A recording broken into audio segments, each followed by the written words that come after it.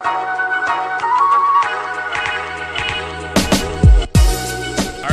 3, 2, 1, welcome to the LA Podcast. Today we have a very special guest.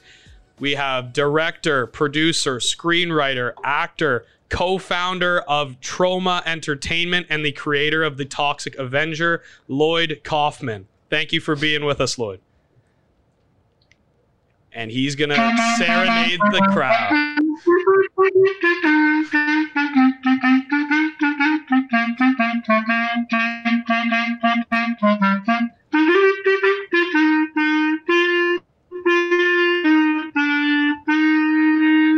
Yeah. Woo. What an intro. He's got another round two.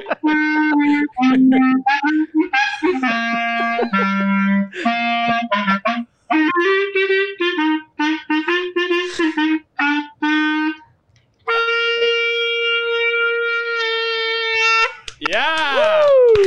Lloyd Kaufman, ladies and gentlemen. Lloyd Kaufman. That's got to be your biggest intro. Yeah, that was an impromptu clarinet. And you said before you hadn't played since grade 8. That sounded like you've been playing for years, consistently.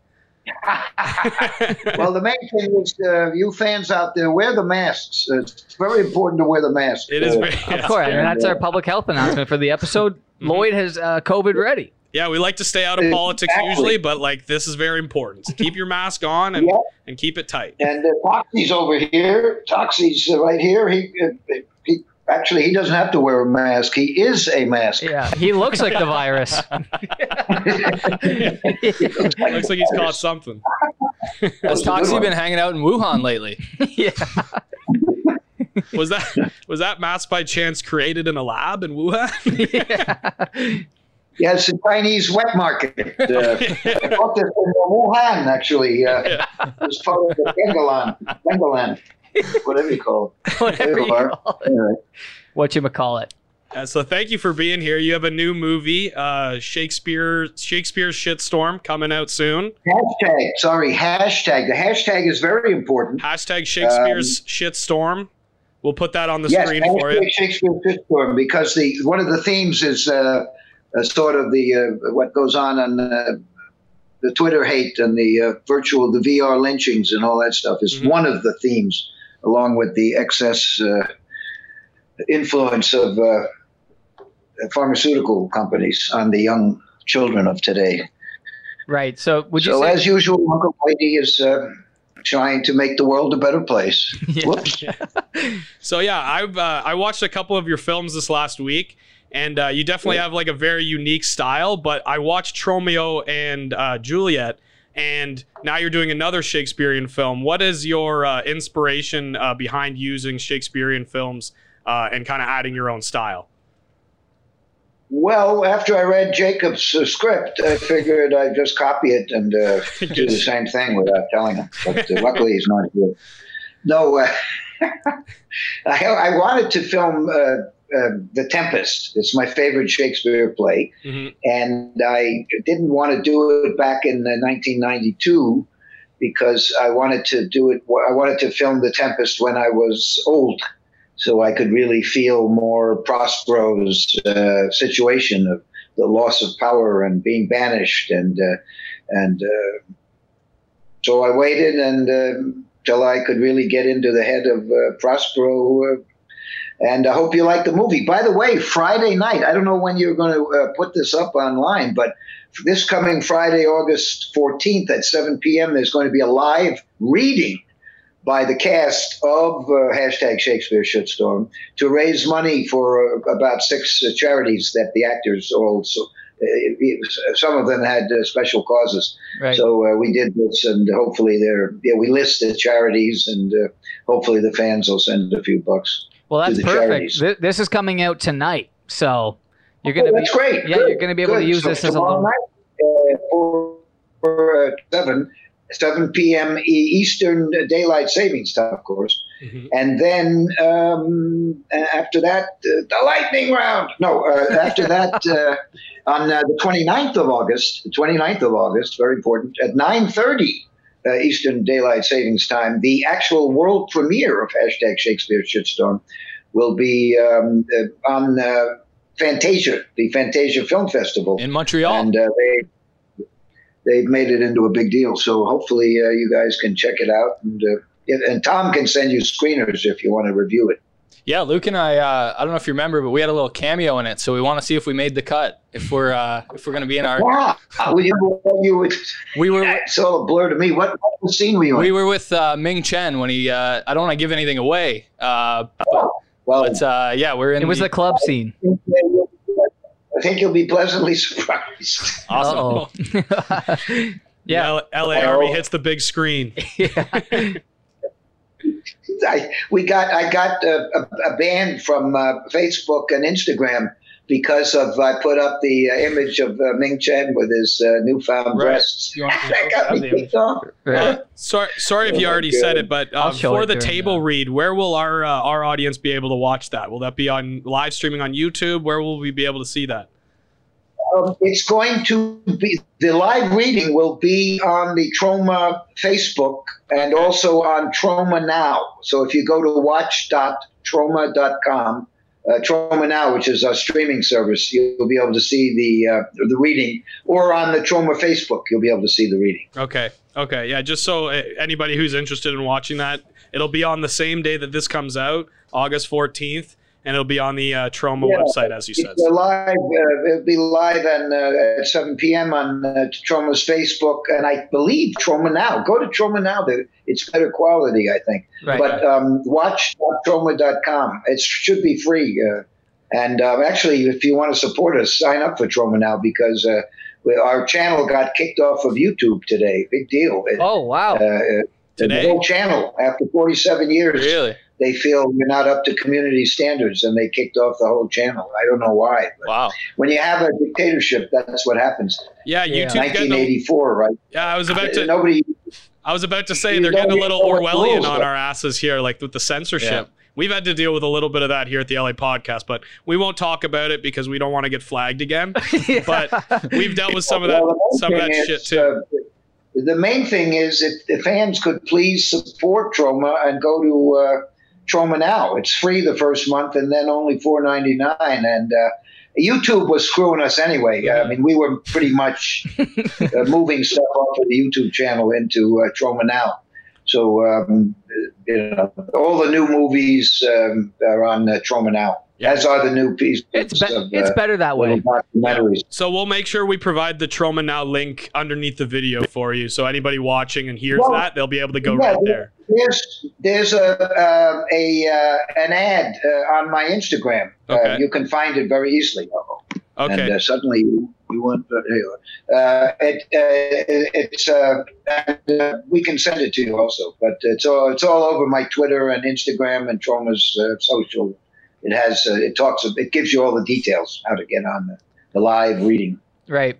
So I want to ask more about the movie. When did you start writing the script? And like you mentioned some of the things that kind of inspired you for it, but if you could dive a little deeper into what exactly got you motivated to write this one.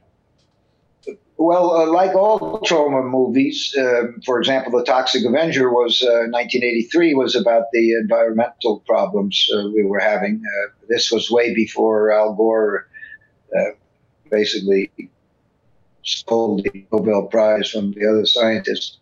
And we were into the environment way back in the early 80s. And, of course, Poultrygeist Night of the Chicken Dead is an anti-fast food scribe.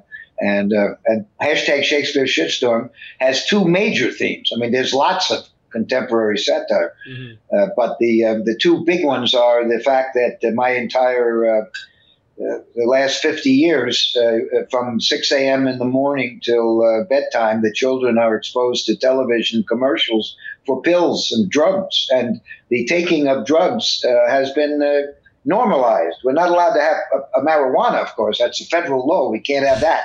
But we sure can have a lot of prescription drugs. And imagine the brain of a 3-year-old kid. 40 years later, he, she, or they, as we say, they see nothing wrong with popping pills constantly. So what are you going to do? You eat junk food, pop some pills, eat more pizza, pop some pills, and you get diabetes. Get the endorphins Nobody's got a courage to fat shame anymore. So we've got a nation of people who are going to be. We're going to be paying for their unnecessary obesity treatments. Don't worry. All because of the pharmaceutical.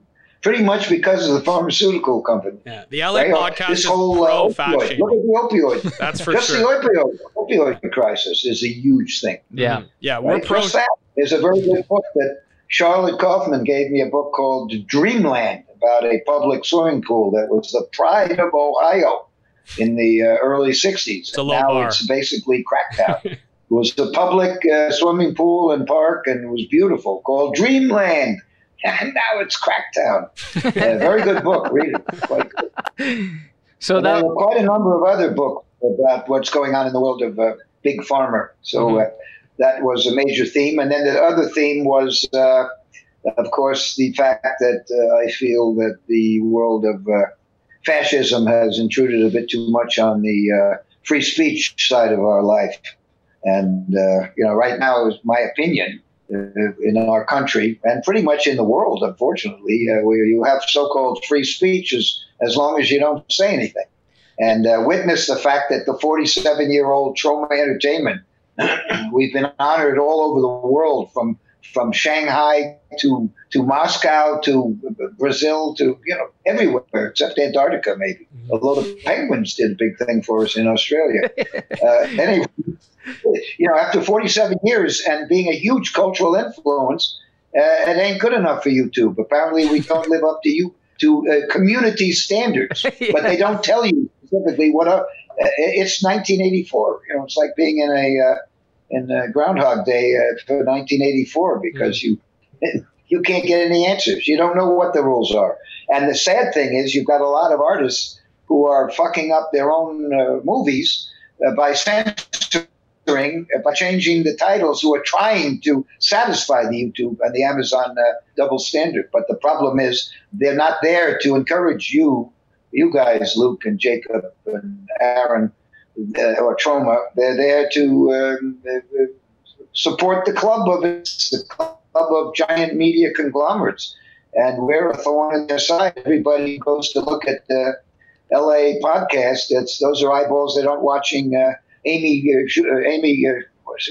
Schumer. Yeah. They're not watching Amy Schumer. She's expecting, by the way. Ooh, I want to see that. yeah, that's exciting stuff. Yeah. I want to see that. Standards, She's going to do it in all leather. Looking at Amy Schumer, Jesus Christ, that should be. You can't. Everything should go. Everything should be taken down for community standards. Yeah. Anyway, I'm just a sad, bitter old drunken pothead, and luckily it got me earlier in the day. So Those are the best. We all agree. Those kinds of people they're always the best thinkers. They'll hit you with a little bit of knowledge that'll just blow your mind. Usually those types of people. So, and even watching your movies, honestly, I see, like, I watch Romeo and Juliet, and that one is I find like your style is kind of like a microcosm of like the issues today, where people, like, there is a deeper meaning, but people refuse to see past the other stuff to see that deeper meaning, right? Like Romeo and Juliet, what I got from it was the Capulets and the Montagues. Montague, he had all these things that like he was just ripping farts the whole time, but at the same time he represents small businessmen, right? And then Capulet was the guy that took over and just took the small business that he worked for and just kind of like made it shitty because he made it corporatized and he made it and so there are all these things, like there's sex scenes every 2 minutes, and there's farting, and there's puking, and there's all these kinds of things, but really there is that core message that is there, but some people nowadays, especially, I feel like if they watch that, they'd refuse to see that. And I think that's a big problem today, is people don't look past the fluff to get to the real meat and potatoes, Well, the good news is we've built up a fan base over 47 years, and people like you guys keep us in the public eye. Mm-hmm. We have no money, and somehow, we had 600,000 people on that YouTube channel, which is gone now, and we probably got 1 million every month who go to our various websites and Facebooks and my fan site and all that kind of stuff. So we're still, thanks to the fans, we're still around, but it gets worse and worse. Yeah. So please subscribe to watch.troma.com. Yeah. Troma now. So I It's know the the future, but I know the YouTube thing only happened today, so you might not have been able to look into it. But is there anything you can do? Because losing 600,000 They're subscribers, they're taking tons of people out. that's like cutting someone off at the knees. Is there anything legally that you can do with YouTube, or are they kind of covered on all ends? Because that to me is like that's bullshit. That's eliminating freedom of speech. Yeah. I would say. I think It's you could bullshit. sue them for that. I mean, you're providing. I don't think so. No. I think the best They're thing probably is to, covered on all ends, but I wanted to kind of Oh, put that out there. That's bull. I've written 7 books, and the most recent one, called "Sell Your Own Damn Movie," predicted all that's going on. I mean, I've been talking about media consolidation and the threat to freedom of speech and the threat to net neutrality, which is the last democratic medium, namely the internet. And now the FCC is doing away with net neutrality, which means that Comcast or your ISP can slow down your independent channels and whatever you have, but to give AT&T and Warner's and the other members of the media club full access and high speed. So it's another way to kill off the independent art. Great, and we're gonna Troma get Now is Troma Now is right now, especially with the COVID. Troma Now is our big. And we started it 3 or 4 years ago because we saw where this was going, and it has gone there. Yeah. So I'm not that surprised. Well, at least you're gonna like have your own website where you can host your own videos and have a platform. But like you're saying, who knows until they start hacking that? Yeah, like how do you get in contact with those 600,000 people to let them know that there's another option to get your content, right? That's the issue. Well, hopefully fans will understand that. Already on my Twitter feed, I got a few fans who said, "What happened to your YouTube channel?" Mm-hmm. They went there, and apparently that's how I found out. You woke up this morning, like a day of manic depression. That's mad. In a way, it was sort of, it kind of cheered me up. See, I was right. YouTube, they kicked us off. I knew this would happen. I was right. Yeah. Yay. The conspiracy theorist in all of us loves to be right. Yeah. Loves to be right. But you know Bit what of I mean? a literary Nostradamus over here with Yeah. his predictions. Yeah. Troma Now started 3 or 4 years ago, so we have a pretty good core group of subscribers. The other problem is that it was supported by, not supported, but the platform was Vimeo. And Vimeo has now decided that they're going to shake us down for an app. We used to be able to, our fans used to go from Troma Now to, they could use it on Roku. And then Vimeo said, you no more unless you buy an app from us, which is, according to them, $30,000. But a couple of years ago, we put we asked on our Twitter, on my Twitter, I asked if any fans were out there who could make us an app. And a great guy in Texas has been working on it for 2 years, and he finished. And it looks like a week or two we'll have an app for Troma Now, so that you will be able to go on Roku, and I think also Microsoft. I think after that we'll get onto the Microsoft games. It almost and the PS20. It almost right now it's imminent for Roku. So if LA you join Troma Now. A week or two, you'll be able to get on with Roku. Okay. LA podcast exclusive. Lloyd has an app coming out. Have you told anyone else, or are we breaking news right here?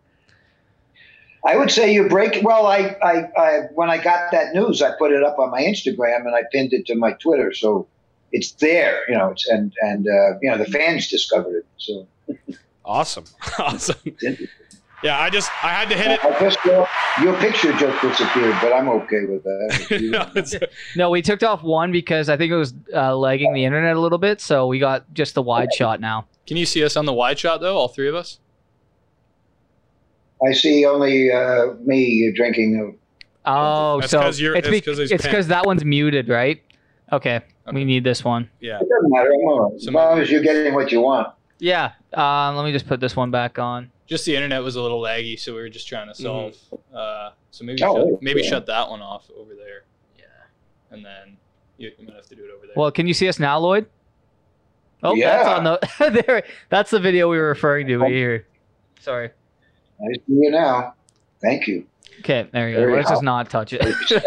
So sorry. Sexy. What I was gonna say was it kind of seems like the majority of people are kind of getting mindlessly herded into like, oh, this is the new normal.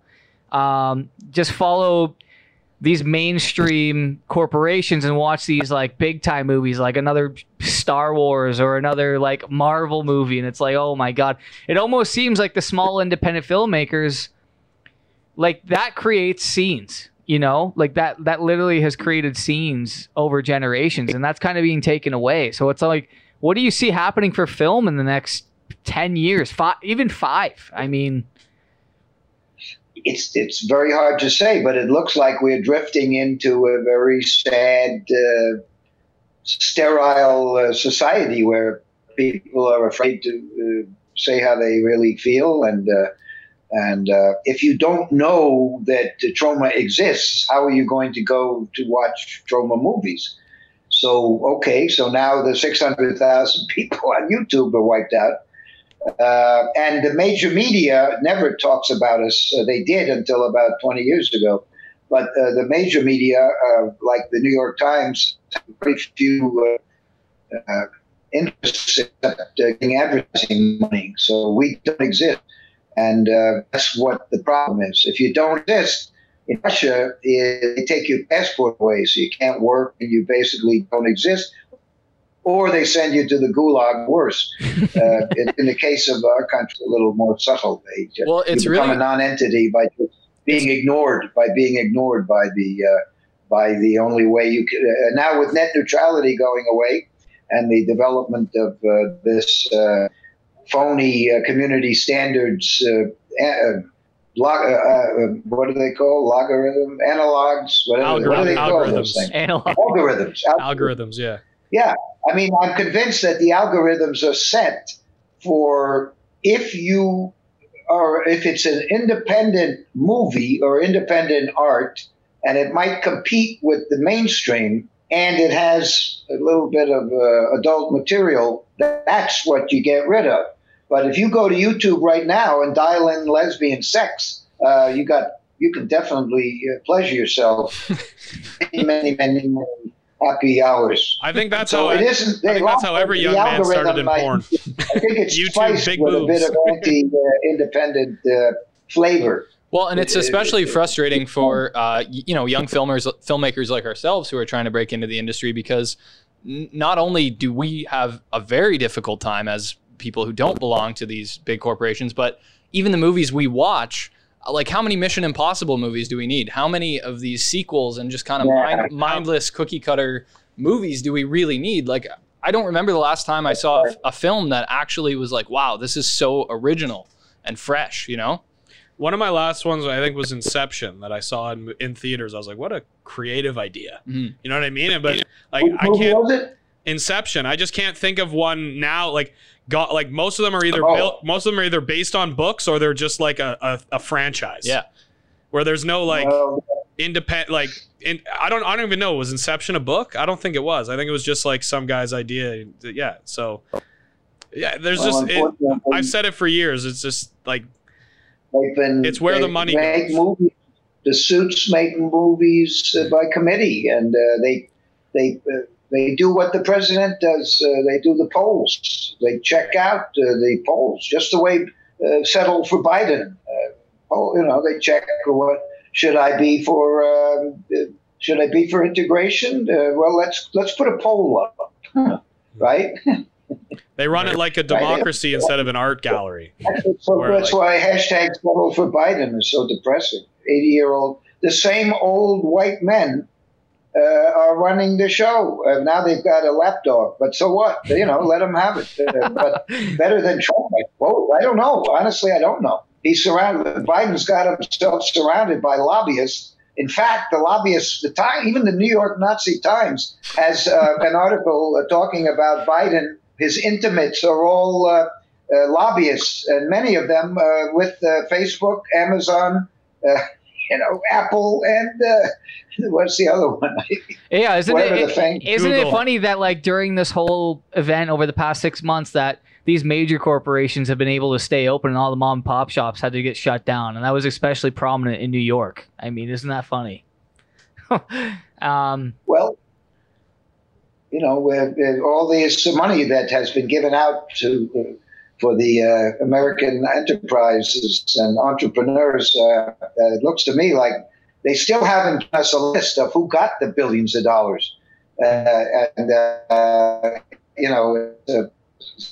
Something like Yale and Harvard, who have endowments of billions, were shamed into giving the money back. They took it. The scummy money raisers went out and applied for it and got it, and now they have to give it back. Right. But there are thousands of billionaires who aren't giving it back, or millionaires, or big corporations. Right. We couldn't even get our bank to respond. We've been with J.P. Morgan Bank 50 years and couldn't get anything. Nothing. They never even nothing. Wow. Eventually, we got a few crumbs. But who doesn't like a few crumbs? So let's get off the politics, because we all know where it's all heading. It's not looking good. Let's dive into something a little more positive. So let's just say we have a viewer out there. Hey, what would be positive if Settle for Biden gets elected and then he croaks and let Kamala run the country? I think that might be good. She might kick out the entrenched I got old bad white men news. who are I got running bad the news country. for She you, might Lloyd. do. I got bad news for you. She's She's a bigger smart. grifter than any of the She's other smart. ones. She changed. Anyway, Let's talk about something else. Yeah, she changed her stance on Medicare for all 7 times in the last year. So. I don't really think she's going to be any better. But let's move on. Exactly what Luke said. What were you? What was So your let's say we have a fan out there, or a possible fan who's never seen your body of work. What would you describe your films like? How would you describe your films to them if they had never seen them? What would you say your main? Well, here is the Toxic Avenger, made in. This movie was made in 1983, Mm-hmm.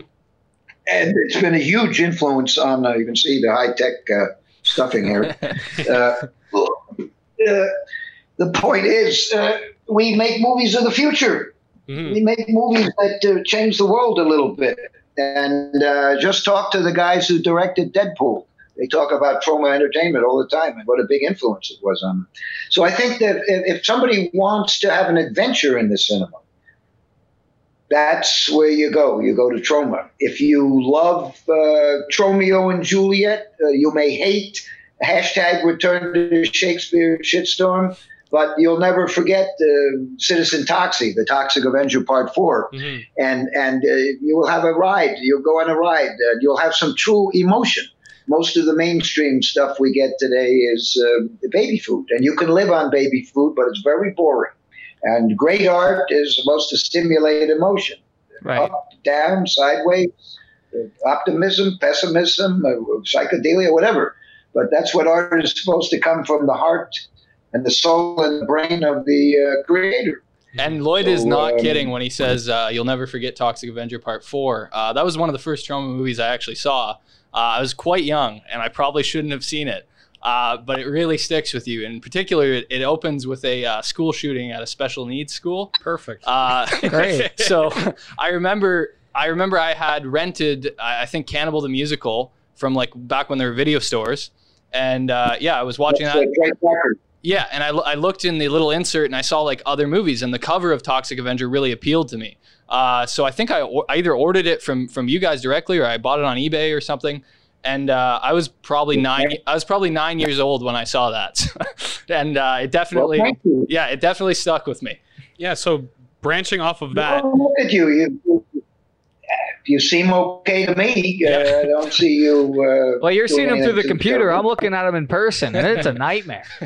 branching off, would you would you describe your style almost like a little bit rebellious? Like, because it's like a school shooting at a special needs school. It's almost like, okay, you shouldn't, like most people be like, you shouldn't do that. But like your style seems like, no, I'm going to do that.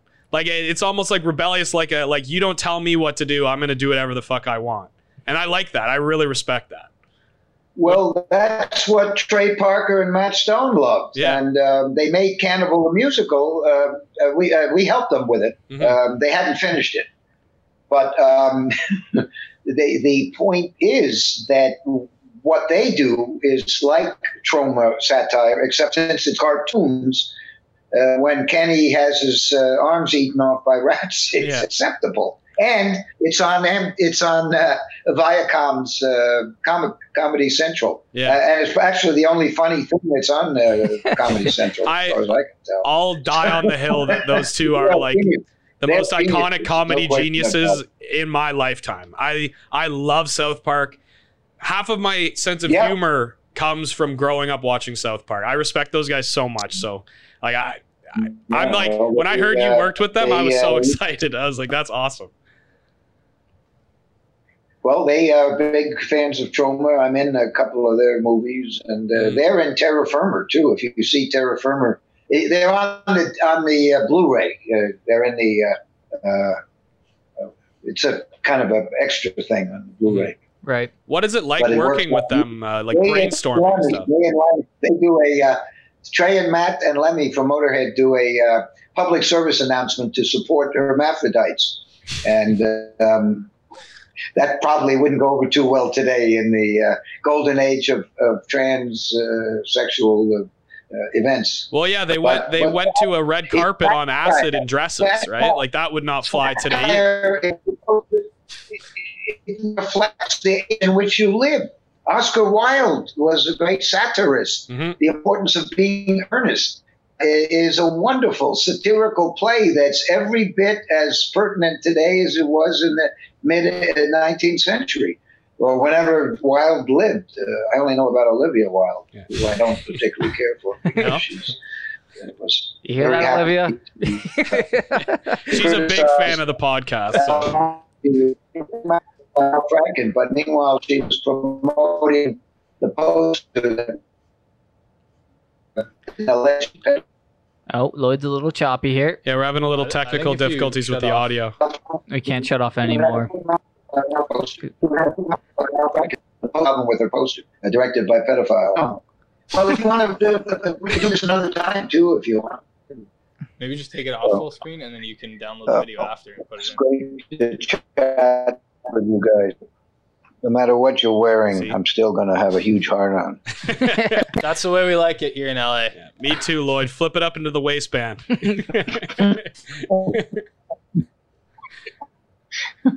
That's my strategy. Sounds good. Okay, so let's get into the film. Yeah, I want to ask you a couple other, because you've worked with a lot of really influential people over the years. You've worked with the South Park guys, Stan Lee. Who was like? Was there ever a moment where you were almost starstruck with like who you were working with? The only time I can remember, as you might surmise, called Mad Magazine, which was a huge influence on my brain from the time I learned to read. I loved Mad Magazine, and I especially loved Don Martin, who had two characters named what the hell were they called? They had two characters, and what was they called? Anyway, they would have little noises that make and that kind of stuff, but it would be in a balloon. Who were they? Oh, I'm looking it up right now. And they would have little noises to meet him at when we at one of the comic, that kind of stuff. Right. Because Stan Lee knew that I was a fan of Don Martin. So I was starstruck, and and I was like such a fan, and he was like, okay. See you around. Yeah. Yeah, to him it was just another day. To you, it was like, oh shit. Yeah, that was. But I do. His wife sent me a collectible magazine with which he signed to me, which somewhere in my archives, the University of Oklahoma, which is now Indian territory. Right. Yeah. And the American, in fact, talking about Stan Lee, he's the one that told me to his archives, University of Oklahoma and American Institute and American Institute. Yeah, I think that's what it's called.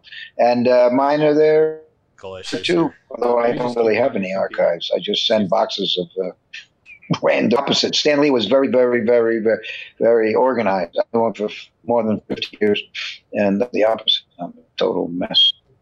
Right. Yeah, we just went through some more technical difficulties there. I heard the brunt, like the meat and potatoes of it. Yeah, but yeah, so Stan Lee, he helped you with the Toxic Avenger. Right? Well, he sure did. Yeah, he's the one who made it into a comic book. Yeah, thanks to Stan. But he and I go back to right after I looked him up. I discovered I didn't get comic books as a kid. And people next door to me at Yale had a big stack of Marvel, Spider-Man, and the Fantastic Four. So I go back to my right after Yale. I was blown away by it. I got more out of that than my Yale education. So I college, and we hit it off. He was not Stan Lee at that point. That was like 1968. And but we became. I did some writing. He had and we actually optioned it a couple of times, but it never got. What can you do? Mm-hmm. Right. But we also did it. We did another script called Congressman from 1989 or 90 about a corrupt U.S. congressman who became kind of a hero. And the pen is mightier than the sword, that kind of weapons. Giant pieces of parchment and the U.S. Constitution, stuff like that, or his weapons. Yeah, I like that. I've actually never got it made. Stan tried to get it to. Huh? No, you. Sorry, continue. He tried to get that in front of Jim Carrey. Yeah, he would have been a good character to do that. Yes, why don't we do? Yeah, we might have to do this another time when we figure out the internet. Unfortunately, I got minutes, I think, and I don't reach anybody. I've been trying to text Tom to put it off, but I think I'm stuck now. So please, because I don't want to. These other people are waiting. Okay. Yeah. No, yeah, next for week, sure. We can schedule in. Do you want to do it on the cast? Make it into two. Yeah, we'll do a two-parter. Make it into two chapters. Oh, here he is. There we go. Lloyd. There we go. Oh, hi, Luke. Hello. I'm here with Jake. Hey, Jake. Hello. I love the hat. Oh, I can take it off if you like. No. You can, whatever you prefer. Pardon? Whatever you prefer. If you want it on, leave it on. I like it. No, I'm indoors. I should take it off. I was outside for a second. Okay. So I'm just going to do a quick intro. So everyone, about 2 weeks ago, we had Lloyd on the podcast. Unfortunately, there was a big Wi-Fi problem. I don't know on whose end. We'll do the finger pointing after, but we got him back. Thank Christ. He's here in the flesh. His movie's premiered since then. So, Lloyd, tell everyone how you're feeling since the big premiere date.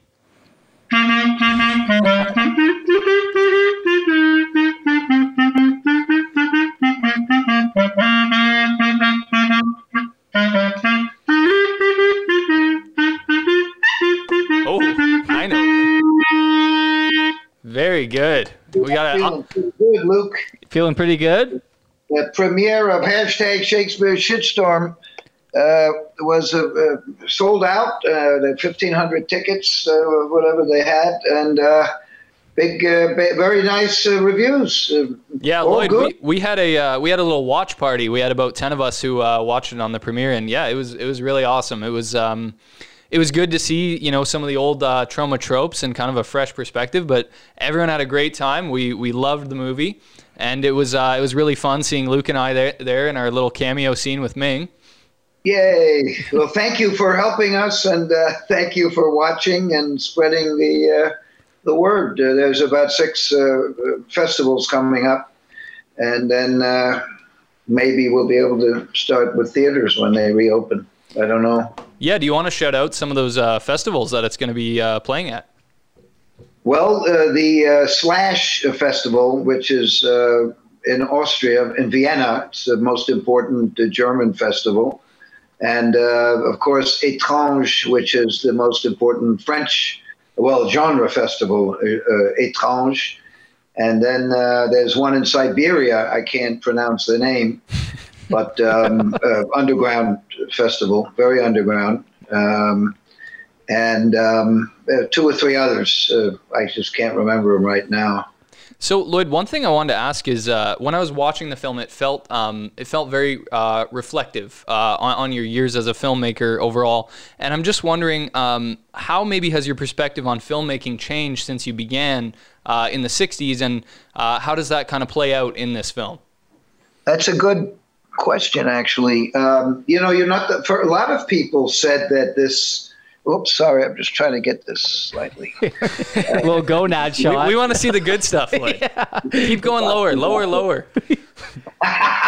There's nothing left. I'm married for 47 years. So too much. There's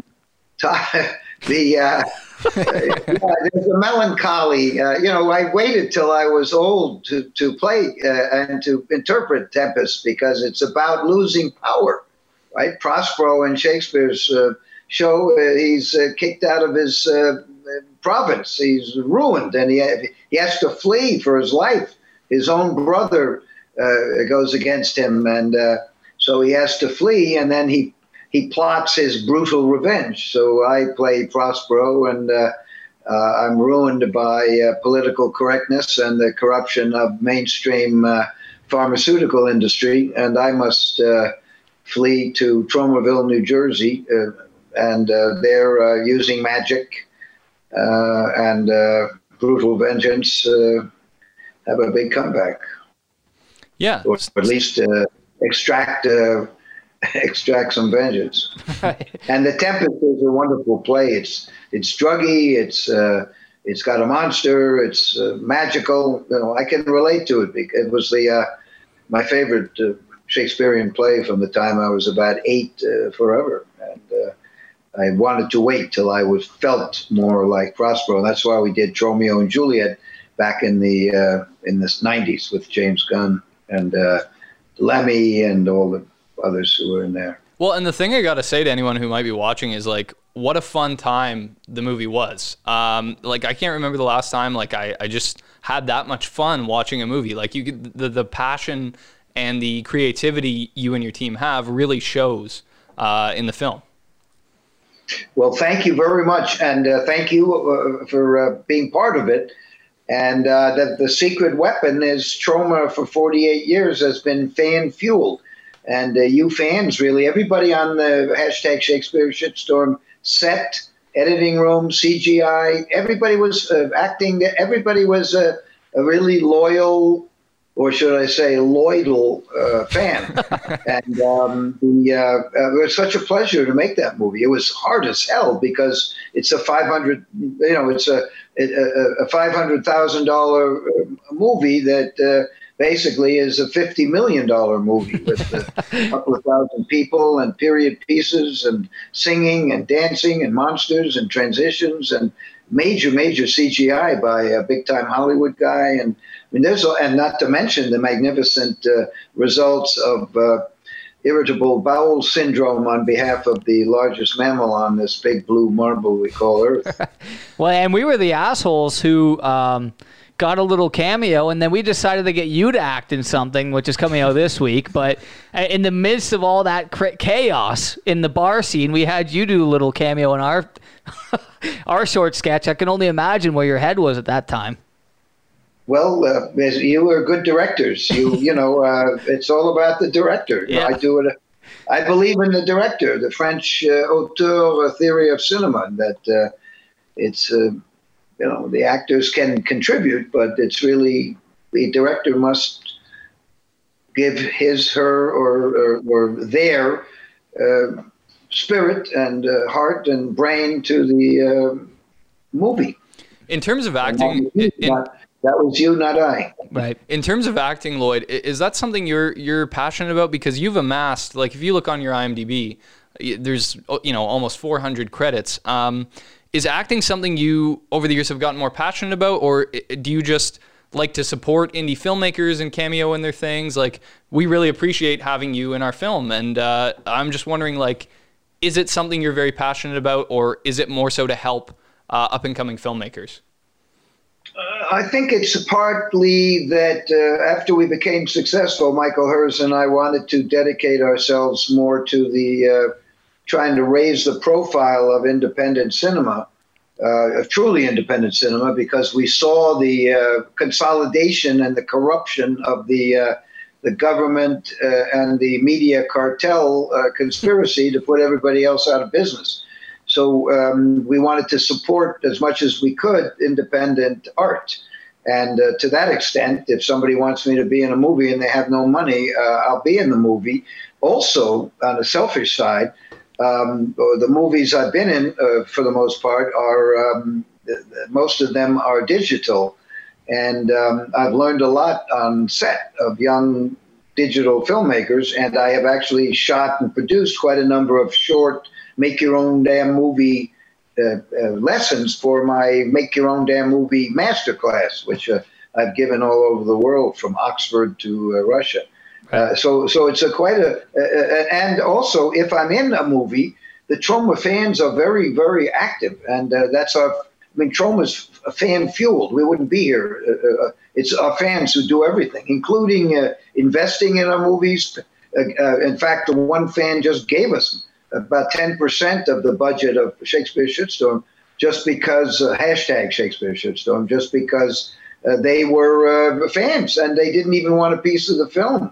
Wow. They were just patrons of the art. So our fans are shooting our movies, acting in our movies.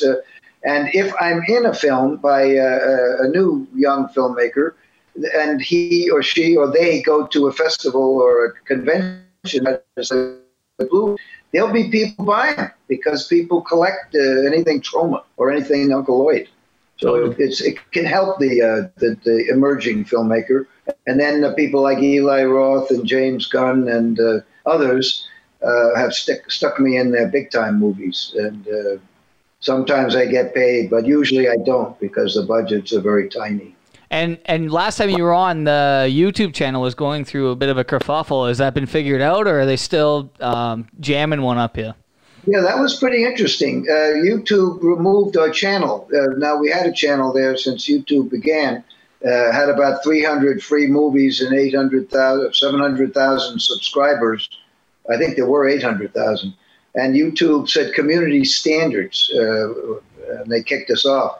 But our fans got very angry, and they did a lot of campaigning. And they came up with hashtag free Troma's free channel, and then the at YouTube, and then hashtag Shakespeare Shitstorm. And that must have done the trick, because when my daughter and my best friend created, they only give you, if you want to appeal having your channel deleted, you get, I think it's 91 words or something. 91, and, yeah, we've had that. We've had that on this channel with video. So yeah, it's like 91, and my daughter Lily Hayes and Roger Kirby, my oldest friend and a lawyer, they wrote up an appeal which was immediately rejected, like 2 hours later. And then another nasty email came from YouTube, and then the fans got very active. So I assume that there was enough fan uprising so that some human robot at YouTube there was something going on here, and maybe they kicked out the wrong people. Yeah. Because I mean, community standards. Troma and I have been honored from Egypt to England, from Scandinavia to South America, all over the world. The Cinémathèque Française, the American Cinémathèque, American Film Institute. I could go on for an hour of of museums like the Museum of Modern Art or the Museum of the Moving Image that have all honored us and premiered our movies or shown our movies or done tributes and retrospectives. So I don't know what community standard they were talking about. I think that was they listened to the fans. Yeah. So thank you, Trojan fans. Thank God you have enough fans to get you out of that hole. Like we had this conversation last time. I couldn't imagine being Jake or I. We have about 2,000 subscribers. We'd be fucked if our channel went away. I mean, I don't know what we would do. We wouldn't have any hashtag save fun uncle. Well, maybe if it happens again, let me know and I'll stick the Troma. You got to unleash the Troma army on them. The army, the Troma army. Yeah. There is on Twitter. There is somebody or buddies called at Troma Army. Right. And there's quite a number of groups, I think, that support us and know that we're being, pretty much put out of business by the combination of U.S. Federal Communications Commission and the giant devil-worshipping international media conglomerates, which are getting worse and worse. I believe you. I'm right there with you on that one. Yeah, so Jake has a little game he whipped together. It's called Naked or Not, Lloyd. So we're going to screen share with you, and I'm just going to let him load this up. He's going to sit in my spot here. Yeah, we're going to swap here. This is a game we play with guests, and basically the objective is I'm going to show you and Luke, Luke has never seen this, a zoomed-in photo, and you have to decide what the context might be and whether the person is naked or not in the photo. So it's kind of a guessing game. So this is Naked or Not. So again, I'm going to show you a zoomed in image and you guys need to decide whether or not the individual in the image is naked. All right, so here's number one. So just look at the face and Lloyd, if you have any immediate thoughts at what the context might be or who this person might be, feel free to say them. Luke, what do you think here about this person? I think she's had a few cocktails. She might be a little tipsy. She had a good night out with some friends. Maybe she got a little loose. There's a very good chance she could be naked, but I think it's only one half. It's either jugs or... Okay. Lloyd, how about you? What do you think here? What do you think? Are you feeling naked or not? Somehow I just think that Nancy Pelosi would not be naked on any point. Okay. All right, let's move on to number two. We got this gentleman here. What do we think here? What are our thoughts? The Rock. Is that Dwayne Johnson? I would say, I'd say he could be naked, yes. Okay. What activities do you think he's doing right now? Well, he could be. Where are you guys located? We're in Canada.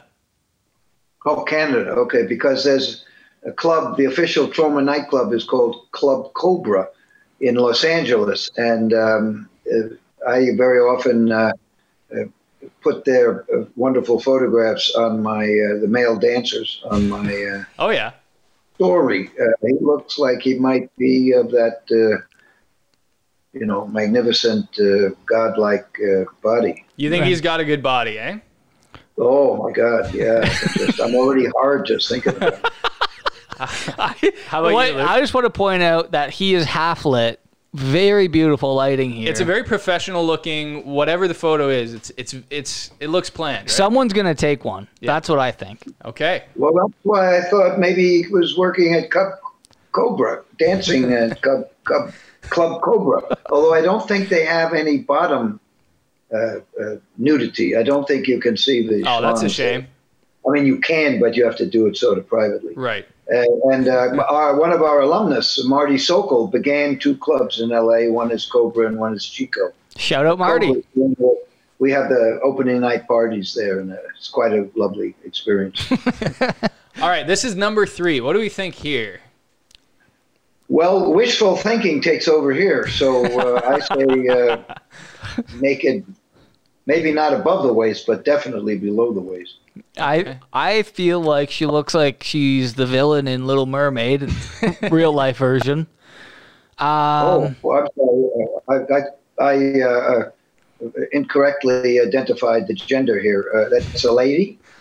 I mean, It's hard to say without the full context. I made this a while ago, so Lloyd, on this podcast, we tend to stay away from that, the gender identity stuff, because who knows? I mean, it's a really open world these days, so it could be anything. It's Right? a very important issue. It's very, very important, and that's why Shakespeare was extremely interested in that, and we had to include it in our hashtag Shakespeare Shitstorm. It's a very important theme of the movie. Exactly. Okay. all right. Oh wait, did I say? I don't think. I think clothes. Close. Okay, here's number 4. There are 6 total, and then you guys will get a chance to review and make your final guesses. This really speaks So to. this is number 4 here. This really speaks to the U.S. right now. Little cop on cop attack. I don't think naked. No, I wouldn't. I would guess not naked, even though it looks like it might be there to throw you off. But I don't know. That guy looks too much like the guy in Crank. I don't recall. Oh, Jason Statham. I like where your mind went, Lloyd. Like I like that you went, thinking I might be trying to throw you guys off, because that could very well be the case. Yeah, this could be tactical training. This could be real world experience. Someone just snagged a photo. So both of you think not naked. I'm going for sure porn scene. Oh, you think it is naked? Yeah, someone's okay. yeah. Okay. Oh, Number 5. Oh, is that Lloyd? that could be. Yeah, I think that's when I played Antoinette in hashtag Shakespeare Shitstorm. Later, the Right. Antoinette at the end of her. I like how darkly lit this place is. Like Yeah, she's in a gutter. yeah. Well, a beautiful window or something behind Yeah. her. Very traditional window frame. Yeah. Yeah, I guess there's nudity there. Yeah. Okay. I would guess so. That is a window, right? That one That's I a believe window. is. I think I can confirm that one. Not Mr. Peepers. That's not Mr. Peepers, right? Who's? Oh. I'm gonna have to go naked. I feel like you went on a naked frenzy here. All right, and this is our final photo, number 6.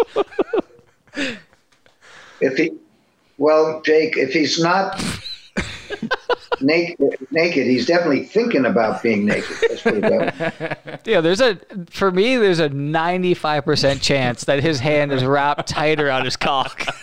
He's in the wilderness. I don't know. I would like to be that hand. All right, let me see. Come on, All Lloyd. right. Wow, Lloyd, what you think he's naked?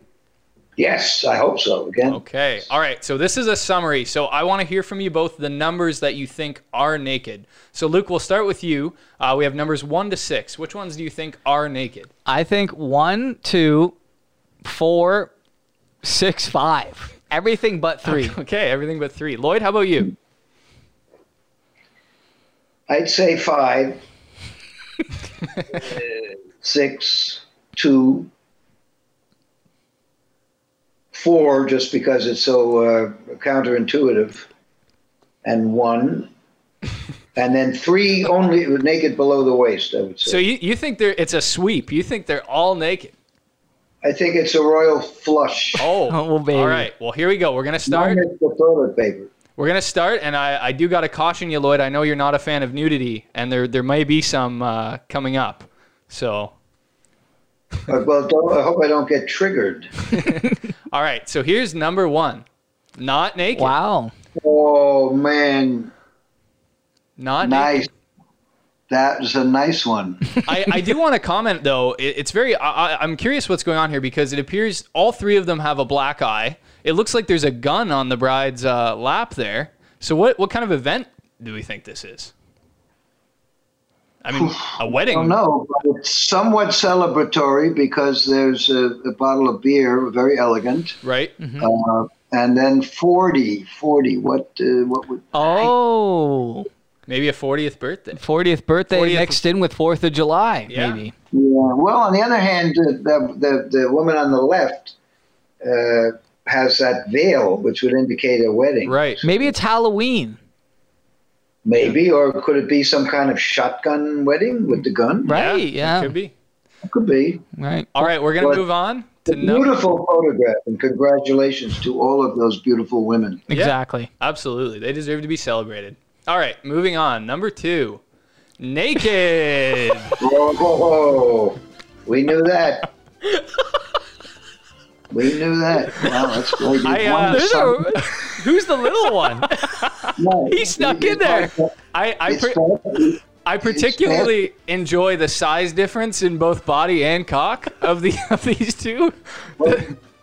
One is the son of the other one. Yeah, maybe it's a nice family photo. Maybe Father-son time. Father's Day. It's the Father's Day. Well, you weren't wrong. The man on the right, both of them are pretty yoked, so that's good news.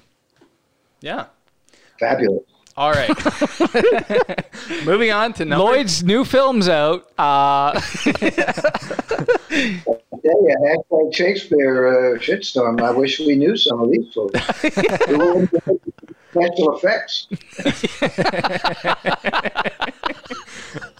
By the way, there's a company, a wonderful company called Bad Dragon. Okay. And they make adult toys, and they also gave us money to help make this movie. Just contributed. Yeah, Luke and I saw some of their toys on the set the day we arrived. There was a bunch of them all over there. That's right. Yeah. What was it? Sorry? They were like dragon dildos. Like Oh. alien and dragon sex toys. But they also make the normal, the regular ones that Right. I use. And I don't use, I can't tell you where I use them. But they bring me out to Las Vegas once a year to sign. They have a big booth at the AVN, which, as you know, is the slam poetry convention of the United States, and they have me come out and do signatures for them and do a little interpretive dancing. Well, that sort of stuff. it's funny that you mentioned dildos and butt plugs, and I was actually thinking about doing a Guy Fieri rendition of dildos, butt plugs, and vibes, and just touring across the U.S. So I might keep you in mind. That's right. In fact, Guy Fieri is a butt plug, if I'm not mistaken. Isn't he one of our greatest butt plugs of American history? I think so. The hair really works. The hair kind of cleans the area as its head is going up his own ass. All right, moving along. This is number 3. Wow. Sorry, Lloyd. She's Uncle Lloydie got it right. Oh, well, you know what? It's a tough call because her pants are they are unbuttoned there. So Goodbye, Ella. I'm sorry. Sorry. So technically, she is naked. What do you think of how she's resting her body there on that stump? I'd say Louis Pasteur, the great scientist, said there is an easy solution, a simple solution to every problem. So here you have it. What am I going to do with my stomach? Oh, look, here's a fence post. With a little luck, I can insert the fence post into where the dildo goes. Yeah, you don't want to stay there too long because you might just get stuck to that old post. Yep. Well, you don't know. That's the exciting part of being who this person is. That's one of life's great wonders. All right, moving on. Naked. Oh, see, it is from Cranked. I knew it. That's the British guy, right? Yeah, Jason Statham. Yeah. Well, yeah. By the way, if you'd like to see me in action, one of my finest acting performances, I was in Crank 2 with Neville Dean Taylor directing, and just off frame. Playing the part of a guy with a hard hat on. That's right. Yeah, I saw that. I think it's featured on the Make Your Own Damn Movie box set or something. I saw your behind the scenes on that. Yeah. Oh, actually, you weren't involved. You weren't involved with this scene though, were you? Yeah, I was just off frame. I had a couple of good lines. Yeah. Wearing a hard hat. Right. I'm just glad that they're wearing protection. Yeah, this scene could have gone way away from them if they didn't have protection on. So this is all about safe sex. It's a good message for the kids. Cranked. That's in addition to wearing a mask, you should always wear your. Yeah, that's right. Condom. All right, moving along to our next photo. Naked. Oh my. Well, I do see some camel foot, camel toe. All right. That's her. This This is nakedness. This is not. We had better. Actually, this is more disturbing than anything. When hashtag It really is disturbing. I had a real struggle whether to include this one because it is gross. It's haunting. Yeah. That's just the beauty of life, though. Yeah. I like the stern look on her face. Well, it looks more like she's reflecting on something, right? Kind of in the zone, don't you think? Right. It's one of those beautiful things where it's like it's a bitch to look at, but you want to keep looking. You don't want to turn away and miss something. Yeah. Look how dark her knuckles are. Well, I think she's been thinking about Thelma and Louise probably, and she's kidding. She didn't get the ending. Right. She's really, totally. Well, Jake, thank you so much for that. One more, I think. Oh, okay. Maybe not. Yep. Naked. Oh, he does have his hand wrapped around his cock. I told you. That is terrific. That is great. That's great. And that's that hand of his, Lloyd, it looks strikingly similar to a scene in hashtag Shakespeare Shitstorm where... that is correct. A spoiler alert, but very true. Yeah. And what really tops it off is that the Stanley Cup champion banner is kind of right over his left shoulder. So I see that he is indeed a champion. He's actually the official mascot of the Toronto Maple Leafs hockey team. He's getting the fuck out of here. All right, I'm going to swap with Luke and let him take back over in the hot seat here. Well, this is very exciting, I have to say. And beautiful, beautiful stuff. Thank you, Jake. I'll stop the screen sharing for now. Yep. We have one. Inspiring. Yeah. Thank you for that. So we have. I want to ask you something before we hop into. We have a little video that we want to play you because we have a little BTS from your most recent movie. Then we thought we'd spoil you with. I want to ask you, how did you get into filmmaking exactly? I feel like that's a crazy question for some people. I know my journey was pretty nuts, but what was yours like? I made the mistake of going to Yale University. I was going to be a social worker or a teacher. Social worker, teach people with hooks for hands how to finger paint. Stuff like that. But I got stuck in a room my freshman year with a movie nut who ran the Yale Film Society. And I started to dribble into the auditorium where they were showing auteur-type films, John Ford, Howard Hawks, Samuel Fuller, Leni Riefenstahl, Dan Brakhage, blah, blah, blah. And one night I was watching Ernst Lubitsch's To Be or Not to Be. And I decided right there in the... I got so hooked on movies that I decided there in the dark that I would give what I have to the movie-going public. Bye, Ella. Have a nice evening. Thank you so much. And so if you want to blame, I decided that I didn't want to teach the people with hooks for hands how to finger paint or teach the bums how to paint happy faces on beads. I wanted to film them. Right. So I decided there and then it was as easy as getting out of the lazy chair and going to the refrigerator and cracking open a beer.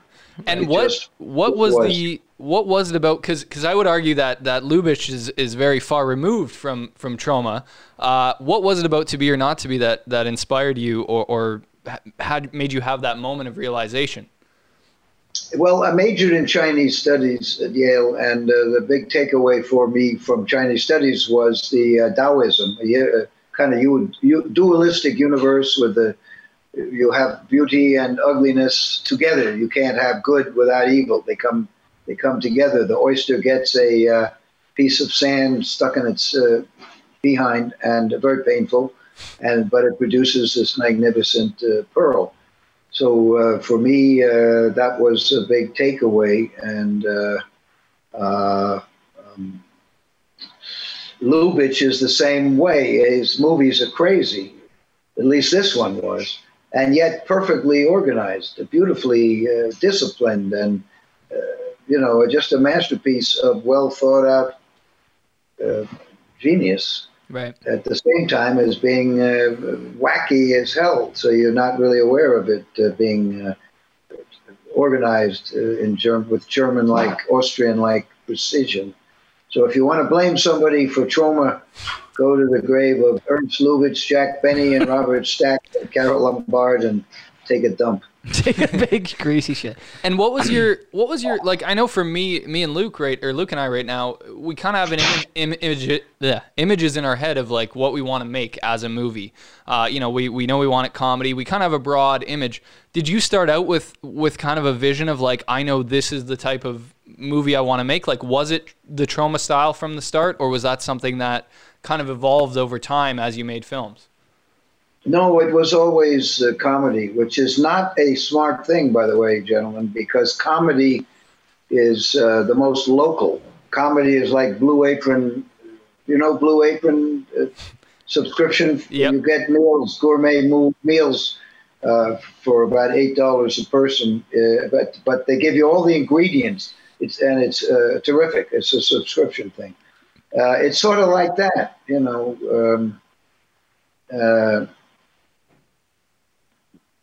It's got all the ingredients sort of there. And Blue Apron gets all its food locally. So if you're in Ohio, you'll be getting opioid-infused tomatoes that are right outside Cincinnati.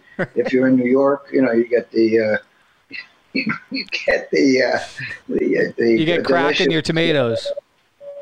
Yeah, crack. But anyway, you know what I'm talking about. The point is, it's local, and comedy is local. What's funny in Canada, in perhaps Toronto or Montreal, is not funny in Arizona or Italy or Russia. Or we've been lucky for most part because our movies appeal to young people, and they are indeed speaking English all over the world, and they, seem to appreciate our comedy, although we're a very classical cult movie studio.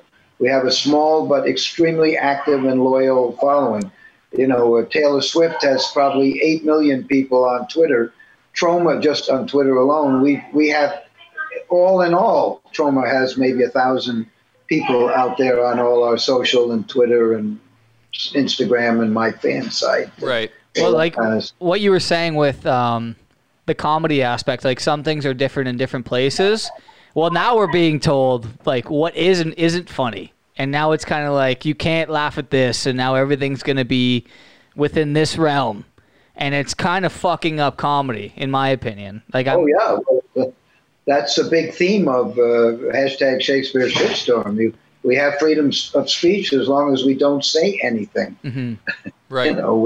And I think that was what was really refreshing, honestly, when I watched the movie was I don't remember the last time I saw a movie that like pushed the envelope that far, and I felt like it was okay. Like there are certain people like the South Park guys or like Troma or whatever who are kind of grandfathered in where like you can get away with just doing what you find funny, which me as a comedian, I think whatever's funny should be funny, and you have to accept, how people might perceive it, but you do what's funny. Whereas with big studio movies, they can't quite get away with that because of the studio system. So it was really refreshing watching hashtag Shakespeare's Shitstorm because you could tell like in the writing, it was just whatever made you laugh ended up going in. Well, the brilliance of South Park is that, we discovered them with the Cannibal the Musical. And the brilliance is that they took our kind of Monty Python influenced cartoon violence, but they took it into animation. So they could get away with a lot more, pretty serious issues, especially in the mid 90s when they started, and when we met them, I think, in 94 and helped them with Cannibal the Musical to finish it. And, the fact that real people are doing things like you see in hashtag Shakespeare's Shitstorm, I think is much more offensive to the majority of the population than seeing the little kids do it in South Park. Right. It's really quite amazing. And another question I had for you is like, where do you see the future of it doesn't even have to be just comedy, but the future of film in general with the way everything's going? Like, what do you expect the next 20 years is going to be like in film? you know, I think the good news is, again, kind of the dualistic Taoism. The making of cinema has been democratized. We make movies now, not we, but you and younger people can make movies well under $50,000. And I'm producing right now 3 movies. I've never produced so many at once because the budgets are small and we had a few bucks. So there's Liam Regan, who worked for us and whose movie we distribute on Troma now called My Bloody Banjo. He worked on 2 or 3 of he worked on Shakespeare's Shitstorm. And he is editing Miss Campbell in England less. And then Heidi Moore is making Dolly Deadly, which is the second part of her Deadly Dolly series, and Mercedes the Muse is had to stop shooting.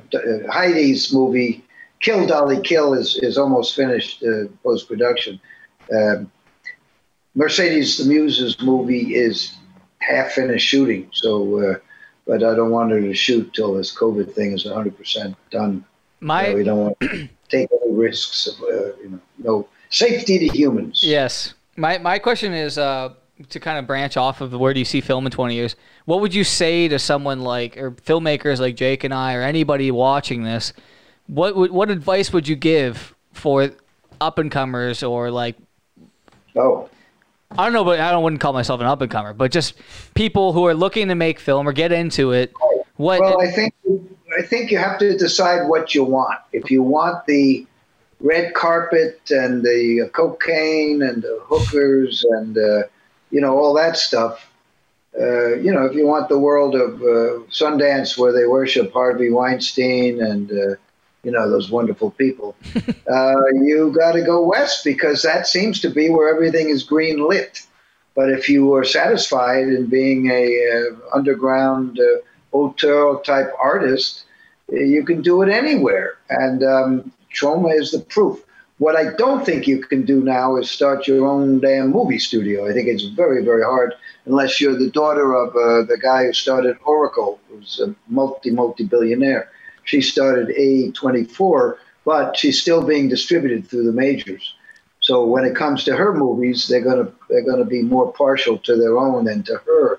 And I think A24 may have run into a little toe stubbing recently with the movie cartel or the oligopoly that right. slows down other people's stuff on the internet but speeds up their own what they call content. Yeah, they shadow ban.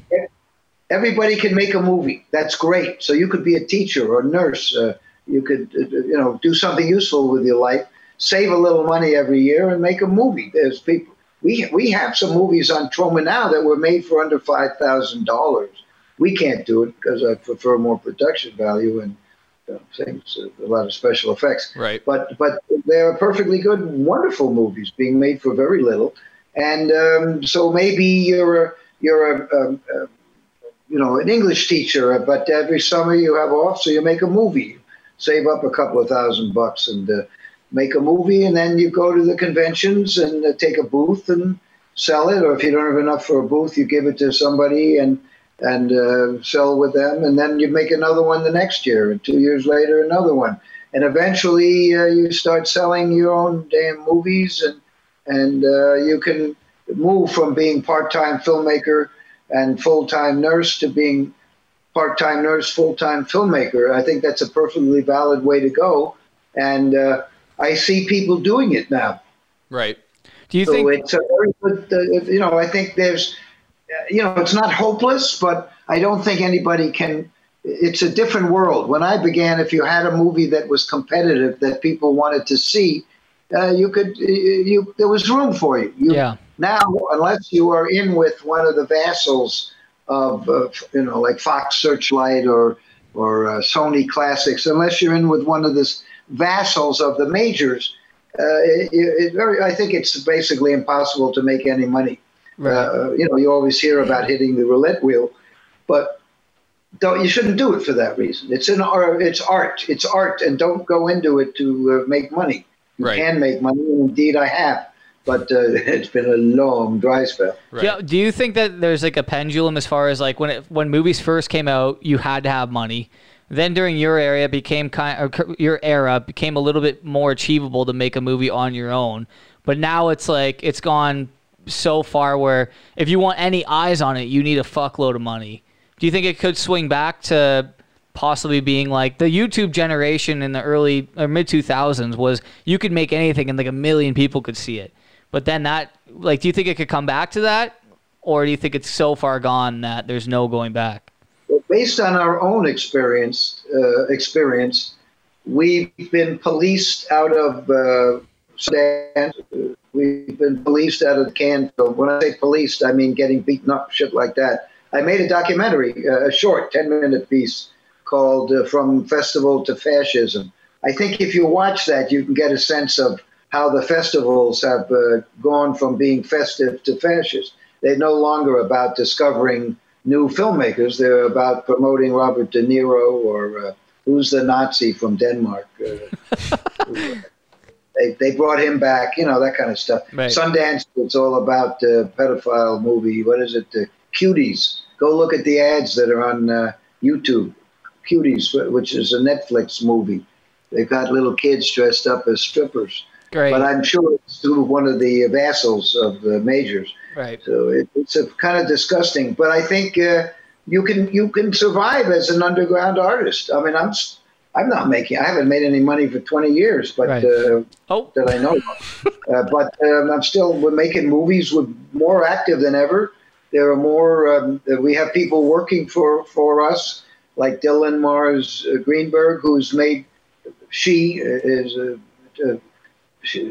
probably been with us for 10 years. She doesn't work for us anymore, but she has made, I met her when she was 16 or something, and she's made 8 feature-length movies, and each one gets better and better, and I have no doubt that she's going to be a star. It doesn't matter what the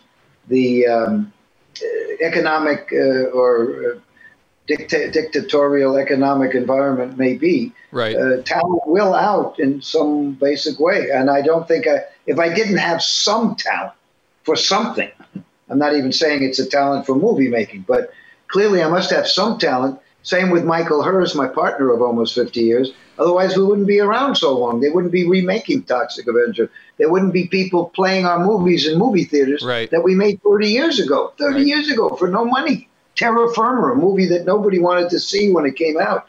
And now we can't, the Blu-ray is sold maybe 50,000, I don't know, a huge amount. Right. So 20 years later, it's absurd, but that's the critics don't get it, that's for sure. They're idiots. So, you have to just keep plugging along or become, be a hedge fund. If you want to make money, go down to Wall Street, run a hedge fund. Right. So two things I wanted to touch on. One you just brought up. So talk to me a bit about this Toxic Avenger remake, because I've heard rumblings of it online for a few years now.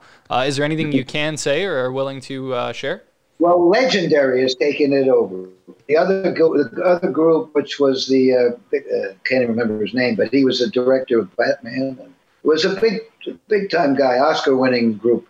But they didn't succeed, and now Legendary has taken it over.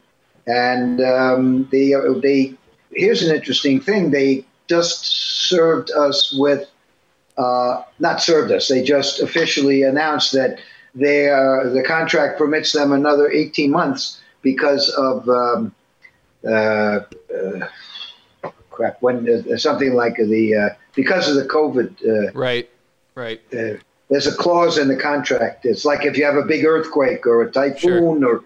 and it's through no fault of you cannot work. Jesus, it's on the tip of my tongue. It's a Latin word. All right, anyway, you know what it is. It's like a huge thing comes along. If a meteor crashes into the earth, Right. They have the right to extend their contract for another 18 months. So we'll see. They're looking for a tentpole star, which they haven't found yet.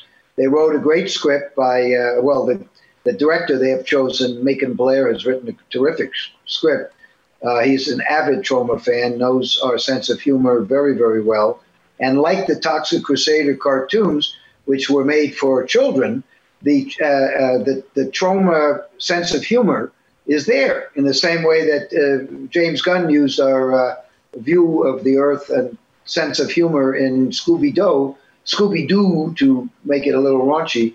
The Toxic Crusader cartoons did the same brilliant thing, and I know Macon Blair will be able to make a R-rated movie, $1 billion budget, but yet it will have the Troma spirit. I've read the script twice. It's much better than the first Toxic Avenger, and hopefully they'll let him direct it. They've said they will, and hopefully they'll make it happen. But and maybe this will be the start of the.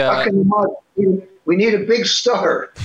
Maybe this will be the start of the Troma cinematic universe, and you'll be taking over Stan Lee's roles and cameos in a Kabuki Man remake, or. Well, Stan Lee would be like nothing better. He loves Troma. He's been a friend of mine for 50 years, and in fact, hashtag Shakespeare Shitstorm was dedicated to him and Terry Jones and John G. Avildsen, who was my mentor on Cry Uncle and Rocky and others. Was Terry Jones because I saw a photo of you with him. Was he a big fan of Troma, or what was the story with him? Yeah, we became very good friends in around 1990. We met in Japan at a festival. His movie was, I can't remember. It's good, a very good one. He directed a movie about the Vikings. Maybe it was called Eric the Viking. Eric the Viking. Wow. And I had directed The Good, the Bad. No, The Last Temptation of Toxie, which was the third Toxic Avenger movie. And we became friends. The Pythons had seen a number of our movies, and I was hugely influenced. Way back when I was doing Stuck on You, there were definitely gags that were clearly inspired by Monty Python, and I'm in the documentary, the 7-part documentary about Monty Python, made by Terry Jones' son. So we remained very close friends until the end, and he came to see the Toxic Avenger musical, which played in London. He came to see it before he got totally out of it. Right. And that we had one final dinner where he was no longer Terry Jones. Right. And that must be very rewarding to have, the likes of him. And I've seen photos of you and a young Quentin Tarantino and all these people. Like, talk to me about how that feels to know these people that I'm sure, you said you're a big Python fan. Some of these other people you look up to are watching your films and like talking about your films. Well, I think they can discern that we are artists, that we take our films very, very seriously. We don't take ourselves too seriously, but, I spent 5 years writing Romeo and Juliet. James Gunn was the final writer on it, and he saved the day. But it took at least a year to write hashtag Shakespeare Shitstorm, and another year to prepare it. And Gabe Friedman, William Shakespeare, and I wrote the story. It took plenty of time. Then Gabe Friedman, by the way, and I wrote Poultrygeist, Night of the Chicken Dead, and he is responsible for many of our films being good. He edited for 10 years at Troma and made, in some cases, shit into diamonds.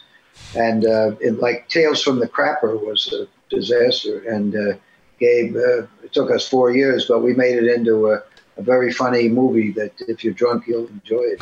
It's a failed film. I was gonna ask, like, I know for a fact that like when Jake and I write something beforehand, we're like, holy fuck, like I don't know how we're gonna make this happen. and then you see it. Sometimes it's not necessarily what you think it was gonna look like, but you're still like, oh, we pulled it off. Right. Do you ever get that feeling when you have this vision in your head of what your movie's gonna look like, and it comes out looking different, but you're still like, fuck, that's pretty cool? Yes, I agree. And we low-budget people, when we were making Troma's War, which Joe Bob Briggs just showed on his last drive-in, and it was the #1 trending Twitter of the night.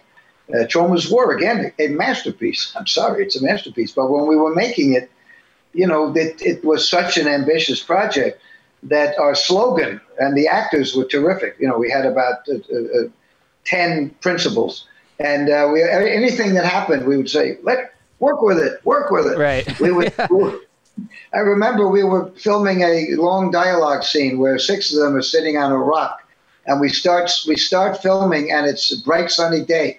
Then, as we're filming, it becomes a rain downpour, and we would just say, work with it, work with it. Yeah. And when I cut the scene together, if you look closely, you can see that the weather changes within the within the scene from angle to angle. Right. But I think our audiences enjoy that. They like to see behind the curtain. Bertolt Brecht, I'm a big fan of Bertolt Brecht, and he was big on breaking the fourth wall.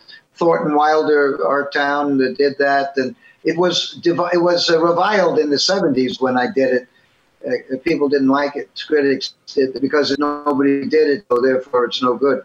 Right. If you do something different, like it. But now, everybody's looking at the camera, right? Look at Deadpool. And that's part of the fun too of some of the, like, I know I used to like the old Godzilla movies where it's clearly just a man in a rubber suit. The buildings fall apart and you see there's nothing inside them. Like it you can tell it's a bit homemade, but that's kind of the charm and the appeal of it. The charm, absolutely. And this turning to the camera and saying something, Warhol was the greatest at that. And obviously Deadpool, those guys love Troma, and they're always talking about Right. how our movies were seminal and influenced all the new, a lot of the new, younger, better directors like Eli Roth and Trent Haga. So last question I have for you here, Lloyd. So what is next for? I know there was talks of maybe Shakespeare's Shitstorm being your last film. Is there plans for you to do more? Are you interested in making another film? Like, are you searching? Like, kind of talk me through that. I'm 75 years old. I had vertigo right after finishing the principal photography. I literally had vertigo with a big tribute to Alfred Hitchcock. But it lasted 3 days. I was spinning around in my bed for 3 days. So Like the Beach Boys. I'm getting old, let's put it that way. Yeah. I am looking for a project. We wrote a book called Pests. That's out. Pests. It's quite good. It's a little darker and not as slapsticky as most of my stuff. Jordan Paley and I and Regina Katz, who was my assistant, we wrote this book. Came out 3 or 4 years ago. So I think I'm going to get a couple of people to write the script. We'll get the rights. The publisher's a very small publisher. So maybe we have the rights. It might be a good one. I don't know what I'm doing, but I don't think that #Shakespeare Shitstorm will be my last movie. Like that great Austrian-American statesman, I'll be back. Right. Well, listen, if you're ever looking for writers, Luke and I are hungry for work. Well, if you've got a project that's written, I'd love to see it. I don't know what I'm doing next. Right. I usually we develop, if I'm directing it, we develop the thing in-house. I get obsessed with a theme like anti-fast food. Right. That's where Poltergeist came from. Right. So for Toxic Avenger, we used to camp out, and you could see that the environment was there was garbage, non-biodegradable garbage everywhere. All the movies have themes, and Troma now has pretty much all 47 years of Troma's movies, plus hundreds more of movies we've acquired. But all the ones we've made in-house, they all have very serious themes underlying the goofy or action-packed or sexy or slapsticky movies, Right. Stories. Well, and the behind the scenes. I mean, we have some of the behind the scenes of your newest film right here. We would love for you to check these out. It's really amazing, like the work that goes in. When I first saw this, I was just completely shocked. Here, let me just get the screen sharing going again. This is a fun thing. Thank you. And again, thank you for your help. Again, the movie #Shakespeare Shitstorm, Return to Nukem High, Return to Nukem High, Return to Nukem High, Poultry Guys. All the movies of our past 20 years have clearly been thanks to the fans, because we're making them for the same budget as Toxic Avenger in 1983. But Hang on. Can you see the screen, Lloyd? Sorry, I cut you off. I cut you off there. It looks great. Okay, here we go. This is some behind the scenes of Lloyd's newest film. Here we go. Oh my God! You guys think you know how to box? Well, hold it. I'm You'll sorry, never I be a don't see real boxer anything. like me. Oh yeah. Pardon? I didn't see anything. It's not moving. Oh, what? Oh, I that's. just see the page from Twitter or something. You're sharing the wrong screen. I Yeah, think. there we go. Oh, there we go. All right, let me get this here. This is a. We have two monitors going, so the share screen's a little bit of a pain in the ass. One sec. Oh, looks great. How did you Can you see- usually behind the scenes? Can you see this? Behind the scenes is not so clear, but this is so clear. It's terrific. Can you see the website? I see a still picture. I don't see it moving, but it's still the quality is so good. What's How this? did you? Geez, that's great. And you weren't even you didn't get in the way. A lot of times crews don't like people doing behind the scenes because. What do you see on the screen?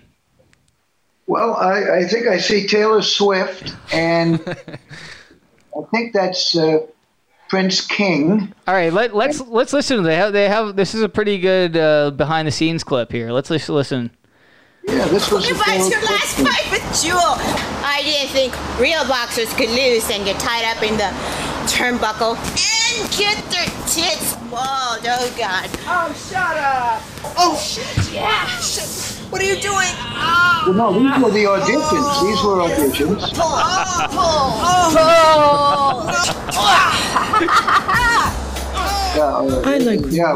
We want people to feel comfortable. And as you see, we're safety first. We're wearing gloves, so Right. no problem with infection. Right. I mean, it gets pretty vicious at some points. So this is typical of a trauma audition, then. Is that correct? Well, you want to make sure that the actors are comfortable. We do have a nudity in our movies. Right. These people, the acting didn't quite work out, but we keep everything on file. Right. And this is you get them to act out scenes beforehand just to see what they're like on tape. I mean, this scene is just riveting. Here, let me just.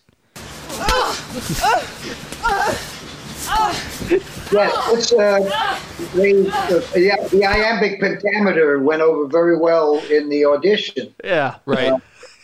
So it's pretty good. But usually I'm not on set, so when I'm on set, they get nervous. So here, I don't on set. When I'm at we usually have all the auditions. The first auditions, I'm not there, and I watch at home. Right. That's really humble of you. You have some privacy that way. Yeah. Privacy.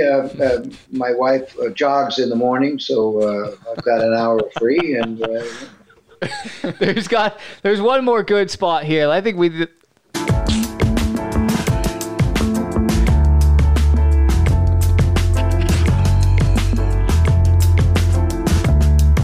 I think this was the long movie. I think this was the Stormy Daniels audition for that reality show, right? Right. Wasn't it? And Lloyd, there was some music to that one. Do you sometimes edit these casting reels with a little bit of music?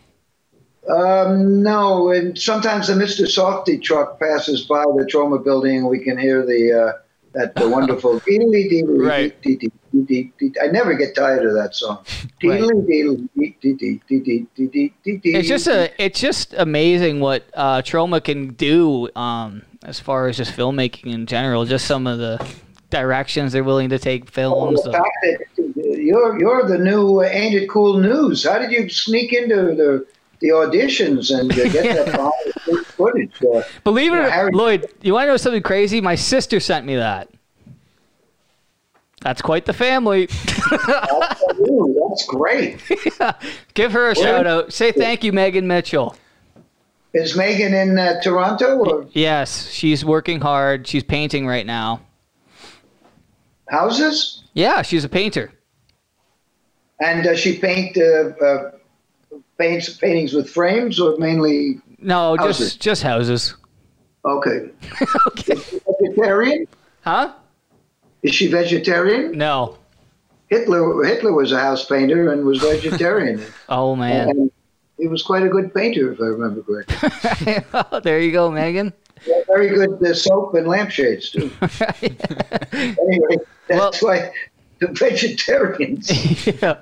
Well, Lloyd, thank you so much for joining us again. I mean, that alone was over an hour, so we have probably an hour 40 interview here.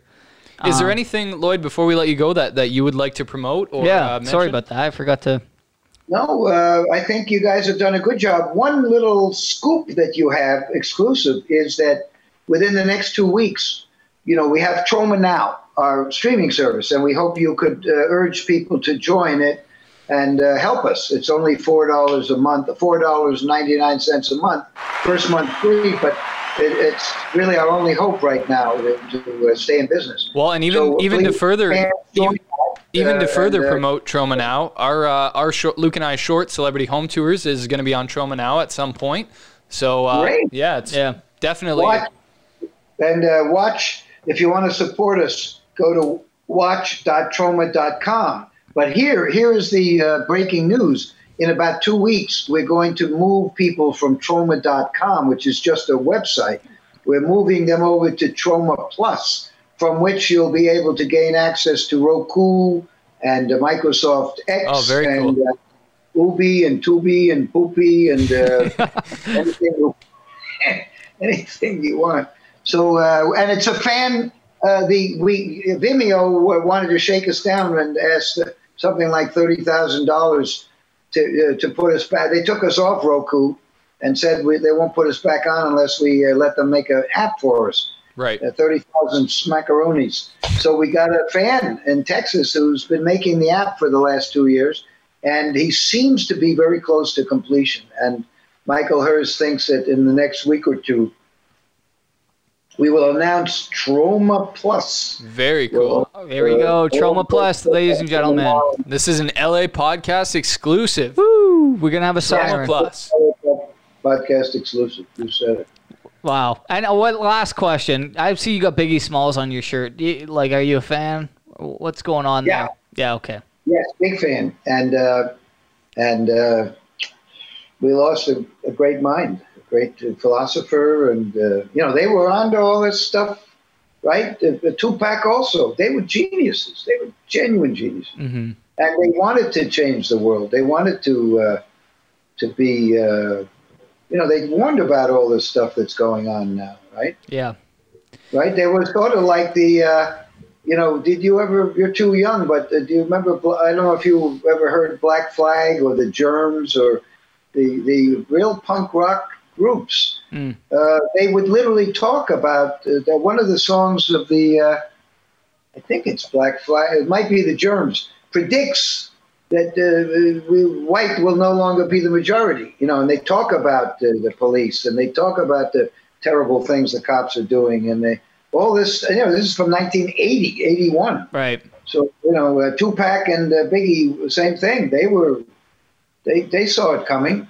And unfortunately, they were knocked off. Some say by the LA police. Right. I don't know. Well, what a note. They were up there with what's his name, the comedian Hicks. Oh yeah, Carlin Hicks. What's his name? Hicks.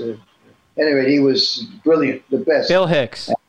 Bill Hicks, yeah. Letterman censored him and treated him shabbily, and he died. George Carlin was my favorite. He got me into comedy and writing. Carlin, again, great philosopher. His shit still holds up, brilliantly.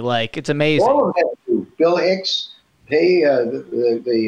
oh my God, Richard Pryor, they're all better than ever. It's just the times have changed. You can't make you couldn't make Blazing Saddles today, right? And what's his name? Mel Brooks. He wrote Blazing Saddles with Mel Brooks. Richard Pryor. Richard Pryor. Yes. Yeah. That guy is brilliant. We just hit on both of our inspiration. Mel Brooks was the reason I decided I wanted to make movies. I was 8 years old, and I think I saw Spaceballs, and I was like, "This is what I want to do." So great stuff, and you can't do it today. What a pity! And you can. And the hope is look at C.K. Lewis. they canceled him, yet he just went on his own and said, "Hey, folks, you want to see my latest?" And he puts it up. $5 million later, he's got 1 million people paying $5 a piece. Louis C.K. So Troma is kind of doing the same thing. We're basically once we get Troma Plus up, we will remove everything from YouTube except for the public announcements and the documentaries about Cannes and political statements. But we don't want YouTube for the past 5 years. They've been making hundreds of thousands of dollars off our millions and millions of views. Right. And on 1 million views, we get $1.08. Right. That's crazy. We used to get 1,500 if we had 1 million views on a movie. The same movie 2 years later, $1.08. So we're going to take free movies off because YouTube's making all the money. I really think that their systems are going to bite them in the ass. I do think the pendulum will swing, and I think that what they're doing is going to fuck them in the long run. So that's my take. Monopoly never works. Oligopoly, you must have competition or things fall apart. Yeah. And look at our economics, our economy. You've got 3 Americans who have as much wealth as half the country. That's not competition. That's not a healthy, we've got, there is no, the people up here, the hedge fund guys, they're sitting around collecting, tearing their coupons and getting money. And the fuckers you want fries with that are starving. So, I mean, for me, it's like, at what point is enough enough? It's like, what the fuck are you doing? Just give it a rest. Do you want to rule the whole world or what? When I was a kid, by the way, just so you know, when I was a child, the 70% was the top income tax rate. The billionaires who pay taxes, and as Warren Buffett says, he pays less taxes than his secretary because of all the loopholes. They don't even, all the benefits in this country go to the rich people. Yeah. In Canada, you're in Canada, you can get money from your government. In Portugal, Mutant Blast, a Troma movie, we got $250,000 from the government on top of our own budget. And it's Troma, an American movie. We made a Portuguese movie language, a Portuguese language movie. You can do it. Father's Day, I think they got money, our movie Father's Day. And I know the next movie those boys did, they got like $300,000 from the government for a horror film. Our government pays the independent nothing, helps the independent nothing, except big tax dodges for the Sonys and the Rupert Murdochs of the world. Us, they come after us with a hacksaw. Yeah. So it's we're turning into a third world country, the United States. Right. We're like Brazil with a small bunch of billionaires at the top, and the rest of us are all slums. Eating soul food. Well, do you have anything you want to say to our giant audience as we wrap the interview up? Any final thoughts before we let you go here? I think the main thing is to look at the cup half full. You can be an optimist in a pessimistic way or a pessimistic in an optimistic world. But I think you should assume, certainly during my life, things generally, they still stink, right? Life stinks, as Mel Brooks said. But you go around the world, women are treated better. There's less genitalia, circumcision of women. There's, you have people like Bill Gates wiping out diseases. The world has never been better fed. It's still on the verge of massive starvation, but it's better than it's ever been. And if we could only cure the environment, which is a disgrace that these giant governments aren't doing anything about it. But and the rich people don't. I'm not too sure about old Bill Gates, but that's for a different day. What, really? You don't like Bill Gates? I don't know. I don't. I put him right up there with all the other billionaires. I think it's just. No kidding, huh? Yeah. Our cleaning woman doesn't like Bill Gates either. She hates him. So yeah, it's kind of like one of the funniest memes I saw this year was Bill Gates can't even keep your Windows 98 from getting a virus. Now he's going to jam a needle in you. Anyway, I'm optimistic generally. but it sure is we're really moving toward fascism everywhere. Right. And the Cannes Film Festival to the Belarus country, to China, genocide back in the game in China, Russia poisoning people in the park, not pigeons, but poisoning humans in the park. It's pretty horrible. So I think we really have to do everything we can to prevent world war and try to save the planet. Right. Really. Well, all right. Thank you, Lloyd, Cool. so much for joining us, and thank you for coming back again. I mean, must have been you're busy. Great. Oh. That's terrific. And you're a very good psychiatrist. So I feel so much better. Yeah.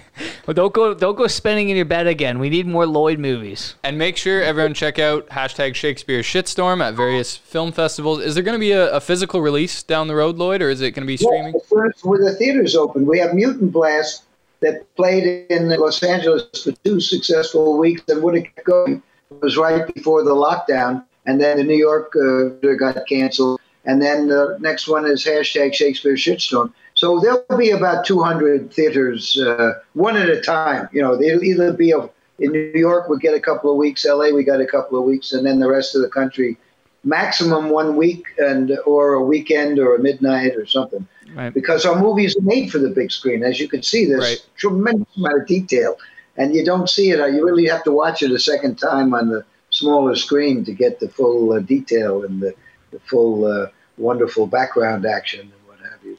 So I am fully confident we will have some kind of theatrical run.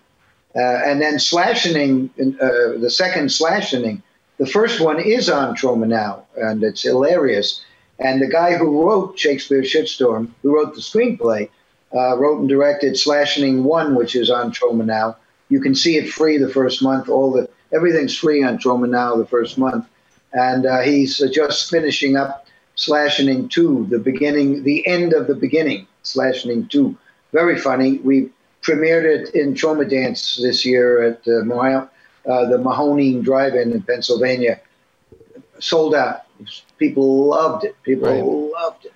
And so there's a lot of good stuff coming your way. I just don't know what I'm doing next. Right. Well, I know exactly what I'm doing next. I'm heading for my bottle of Maker's Mark, and let me kill myself. Looking for some of those toys. All right. All right. Thank you so much, Lloyd. We've really enjoyed having you. And everyone check out watch.troma.com. Is that the right address? Yeah, that's definitely right. Watch.troma.com and #Shakespeare Shitstorm. Thanks so much, Lloyd. Hopefully we see you in New York next time we're down there. Well, please come down, and we'll take good care of you. And thank you so much for helping us with #Shakespeare Shitstorm. Oh, no, thank you. Your cameos are unforgettable. Bye, Lloyd. See you later, Lloyd. Thank you. So long. Thank you, gentlemen. Bye. See ya. That was good.